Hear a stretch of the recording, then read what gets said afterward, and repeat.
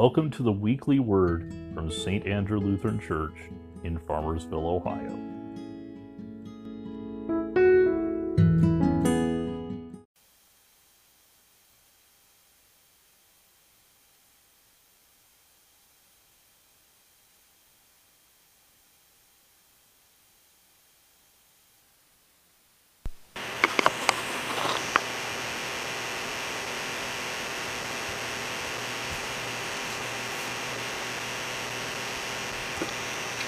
Good morning. The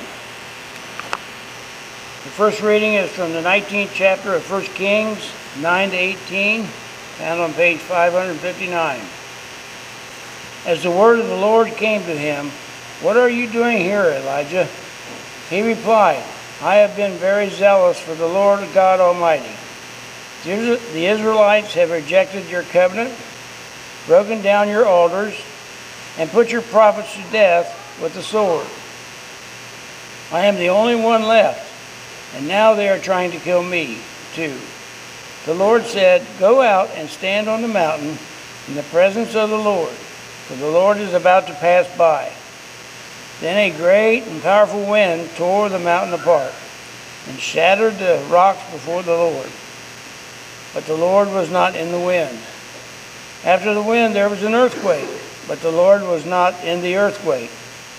After the earthquake came a fire, but the Lord was not in the fire. And after the fire came a gentle whisper. When Elijah heard it, he pulled his cloak over his face and went out and stood at the mouth of the cave. Then a voice said to him, "What are you doing here, Elijah?" He replied, "I have been very zealous for the Lord God Almighty. The Israelites have rejected your covenant, broken down your altars, and put your prophets to death with the sword. I am the only one left, and now they are trying to kill me too." The Lord said to him, "Go back the way you came, and go to the desert of Damascus. When you get there, anoint Hazael, king over Aram. Also anoint Jehu, son of Nimshi, king over Israel. And anoint Elijah, son of Shaphat, from Abel-Meholah, to succeed you as prophet.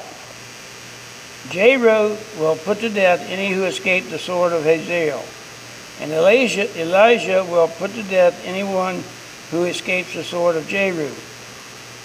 Yet I reserve 7,000 in Israel, all whose knees have not bowed down to Baal, and all whose mouths have not kissed him." Here ends the first reading. Second reading is from the 9th chapter of Romans, verses 1 through 5, page 1758. "I speak the truth in Christ. I am not lying. My conscience confirms it is the Holy Spirit. I have great sorrow and unceasing anguish in my heart.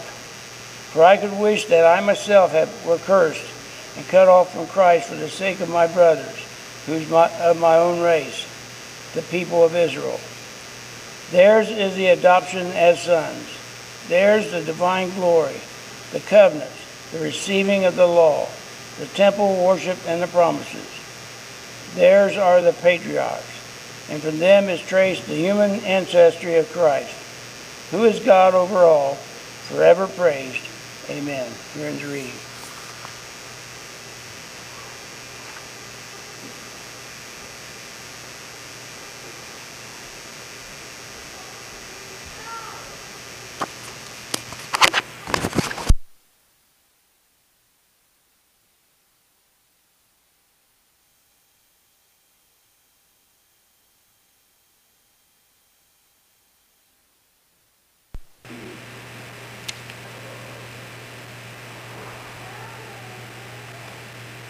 Please stand for the reading of the Gospel. The Holy Gospel according to St. Matthew, the 14th chapter, beginning at the 22nd verse. Immediately, Jesus made the disciples get into the boat and go on ahead of him to the other side, while he dismissed the crowd. After he had dismissed them, he went up on a mountainside by himself to pray. When evening came, he was there alone, but the boat was already a considerable distance from land, buffeted by the waves, because the wind was against it. During the fourth watch of the night, Jesus went out to them walking on the lake. When the disciples saw him walking on the lake, they were terrified. "It's a ghost," they said, and cried out in fear.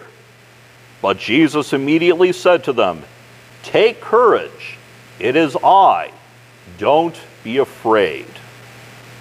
"Lord, if it's you," Peter replied, "tell me to come to you on the water." "Come," he said. Then Peter got down out of the boat, walked on the water, and came toward Jesus. But when he saw the wind, he was afraid, and beginning to sink, cried out, "Lord, save me!"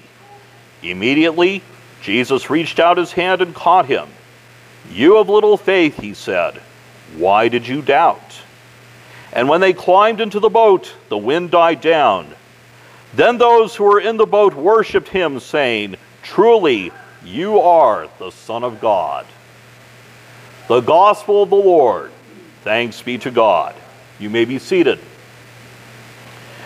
Dear brothers and sisters, grace and peace be to you from God our Father and from our Lord and Savior, Jesus Christ. Amen.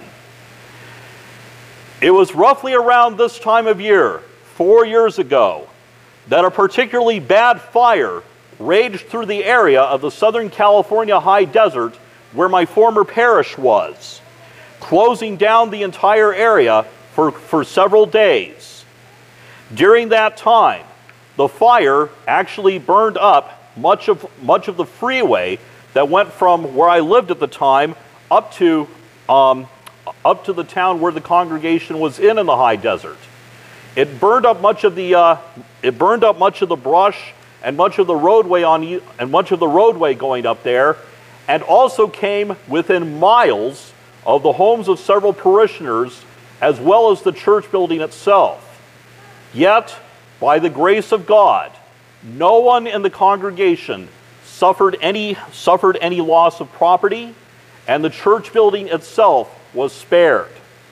God was truly working behind the scenes in order to spare us. I also ask all of you to please keep California in your prayers. As you have no doubt heard on the news, the fires that are currently raging through there right now have been called some of the worst in California's history because of a particularly dry season, which has caused which has caused the plants to dry out and the fires to spread more rapidly. We trust that just as he has done before, that God will continue to work behind the scenes to bring the people of California through this disaster. And we are also trusting that God is working behind the scenes to bring an end to this current pandemic, which we are continuing to suffer through, and to which there seems to be no let-up or end. It was also around this time of year, 4 years ago or so, that I submitted my name and resume to a little church called St. Andrew in Farmersville, Ohio, completely and totally on a lark, not knowing what would happen. In fact, now that it's been a while, I have to confess that I actually had forgotten that I'd submitted my name and resume to a place called St. Andrew, Ohio, until I happened to get a phone call from somebody saying, "Hi, this is so-and-so from St. Andrew Lutheran Church in Farmersville, Ohio." Who? What? Where? But as it turned out, the rest, as they say, is history. And God was working behind the scenes to put me in one of the best places that I truly can say with all sincerity that I have been privileged to live and serve in my entire life. Yet another instance, and I'm sure there are many instances for all of us, where God has really been working behind the scenes, and where perhaps we have not recognized it after the fact, but God has been working behind the scenes in unexpected ways to work out his plan for us. We always have to believe, in the midst of every disaster, conflict, time of sorrow, time of struggle, and everything else, that God has a plan.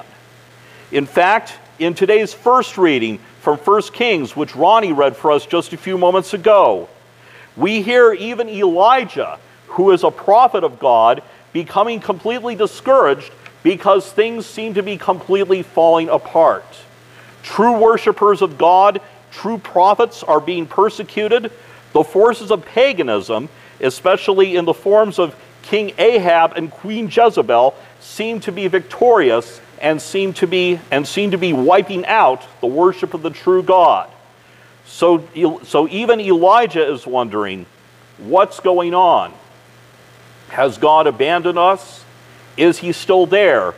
Does he still have a plan? And here, God gives Elijah the assurance that yes, he still has a plan. He is working behind the scenes, orchestrating certain things to fall into place so that his plan can be worked out. These things that he's causing to fall into place are commanding Elijah to anoint certain people as kings and Elisha as his successor prophet, in order to make sure that God's will for history will be fulfilled. We always have to believe that God is still working in history. God is working in the midst of everything that is going on right now in the world. God has a plan for you. God has a plan for each and every one of you. And in fact, just as Jehu, Hazael, Elisha, and Elisha were part of God's plan for Israel and for history, you might be a part of God's plan for someone else and not even realize it. You might be a blessing for someone else, but not even realize it until after the fact. Because that is how God frequently operates. He operates in secret, and he operates behind the scenes. He also frequently operates in silence. God is not found, in today's first reading, God is not found in the wind, nor in the earthquake, nor in the fire, but in a still, small voice. In fact, the original Hebrew term for still, small voice, which is translated as gentle whisper in our version, in the version which we read, is actually translated literally as the sound of silence. No, not the Simon and Garfunkel song. Literally, the sound of silence. Dead still. That is where God frequently operates, in the midst of silence. That is where God does some of his best work, in the midst of silence. When it seems like God isn't there, that's when he's there in his greatest power. When it seems like God is there in visible power, in fact, that's probably either when he is not actually working or when he is causing something else to happen quietly. But God does his greatest work in the midst of silence. This is also affirmed by a famous inscription which was found on the walls of a prison during the Holocaust in World War II Germany, which goes as follows: I believe in the sun, even when it is not shining. I believe in love, even when I cannot feel it. I believe in God, even when he is silent. When God seems like he is silent, when he is being quiet, when our prayers are not being answered right away, when it seems like we are having to wait forever for some kind of answer, that is when God is working. When it seems like we have given up all hope, when it seems like everything else has been lost, that is when God is working. It is when everything else seems to be lost and seems to be gone that Jesus, as in today's gospel reading, comes through and says, "Take courage, it is I. Don't be afraid. I'm right here. It is when God is silent that he is actually saying, take courage. It is I. Don't be afraid, because I'm right here. And like Peter, it is during those times when really we could almost say that we have no other choice but to step out of the boat. To step out of the boat and to walk following God in faith. Even though he seems to be silent, we still follow him wherever he leads, because we believe that wherever he leads is for our own blessing and for our benefit. Now this next part of today's gospel reading is one that is frequently misunderstood. The point, the lesson about Peter, is not that his own faith in himself and his own self-confidence were so weak that he was unable to walk on the water. That is a common and even dangerous misunderstanding. The point is that we are not to put our trust in our own abilities. We are not to have confidence in our own faith, in our own ability to overcome something or get through something, but instead, we are to trust God to carry us through all the way. Which is why Jesus said to Peter, you have little faith, why did you doubt? Not, why did you doubt yourself and you had the ability to walk on water? But why did you doubt my ability to carry you through, to carry you through and bring you to me? Why did you doubt my ability to help you? That is something that Jesus is also asking each and every one of us today, especially in the midst of this pandemic. Why are we doubting God's power to bring us through this pandemic? Why are we doubting God's power? Why are we doubting God's help to bring us through anything else which we are struggling with and we are facing right now? Why are we struggling? Why are we doubting God? Not why are we doubting ourselves? Not why are we doubting our own self-confidence? Because once again, we are to place no trust in our own powers or self-confidence, but instead, why are we doubting God? As Corrie ten Boom says, it is not my ability, but my response to God's ability that counts. We have no ability. We are to place no trust in ourselves, but to trust Jesus instead. And along with the disciples to say, truly, you are the Son of God. You are the only one who can carry us through whatever it is we are going through. You are the only one who can lift us up. You are the only one who can save us. Jesus has even proved he is the only one who could save us by doing something seemingly insignificant to save us from sin and death, dying on a cross. A seemingly insignificant event that had a tremendous impact on each and every one of us.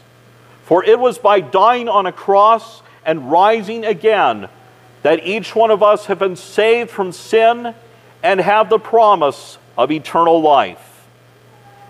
No matter how small or insignificant something may seem, God is using it to accomplish a great plan for us.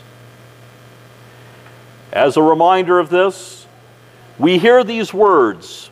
We hear these words from a poem which has been set to music as a hymn. If you would like to follow along, it is in With One Voice, the Blue Book, page 768. Otherwise, I invite you simply to hear these words of comfort and assurance.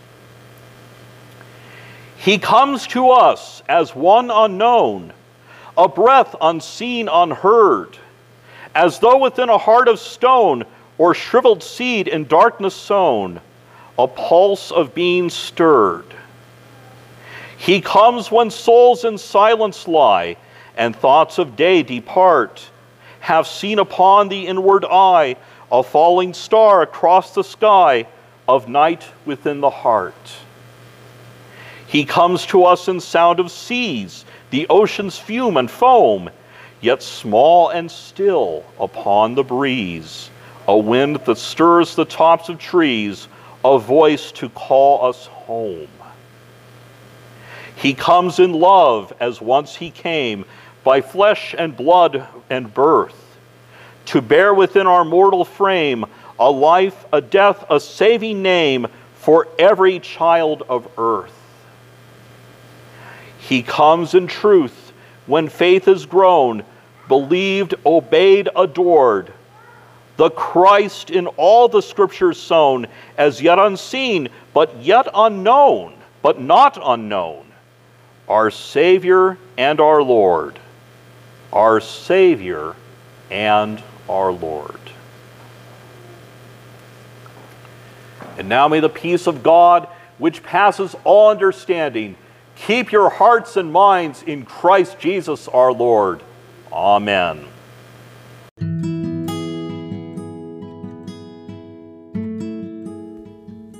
To subscribe to the Weekly Word, please visit your favorite podcast provider. May God bless you now and always.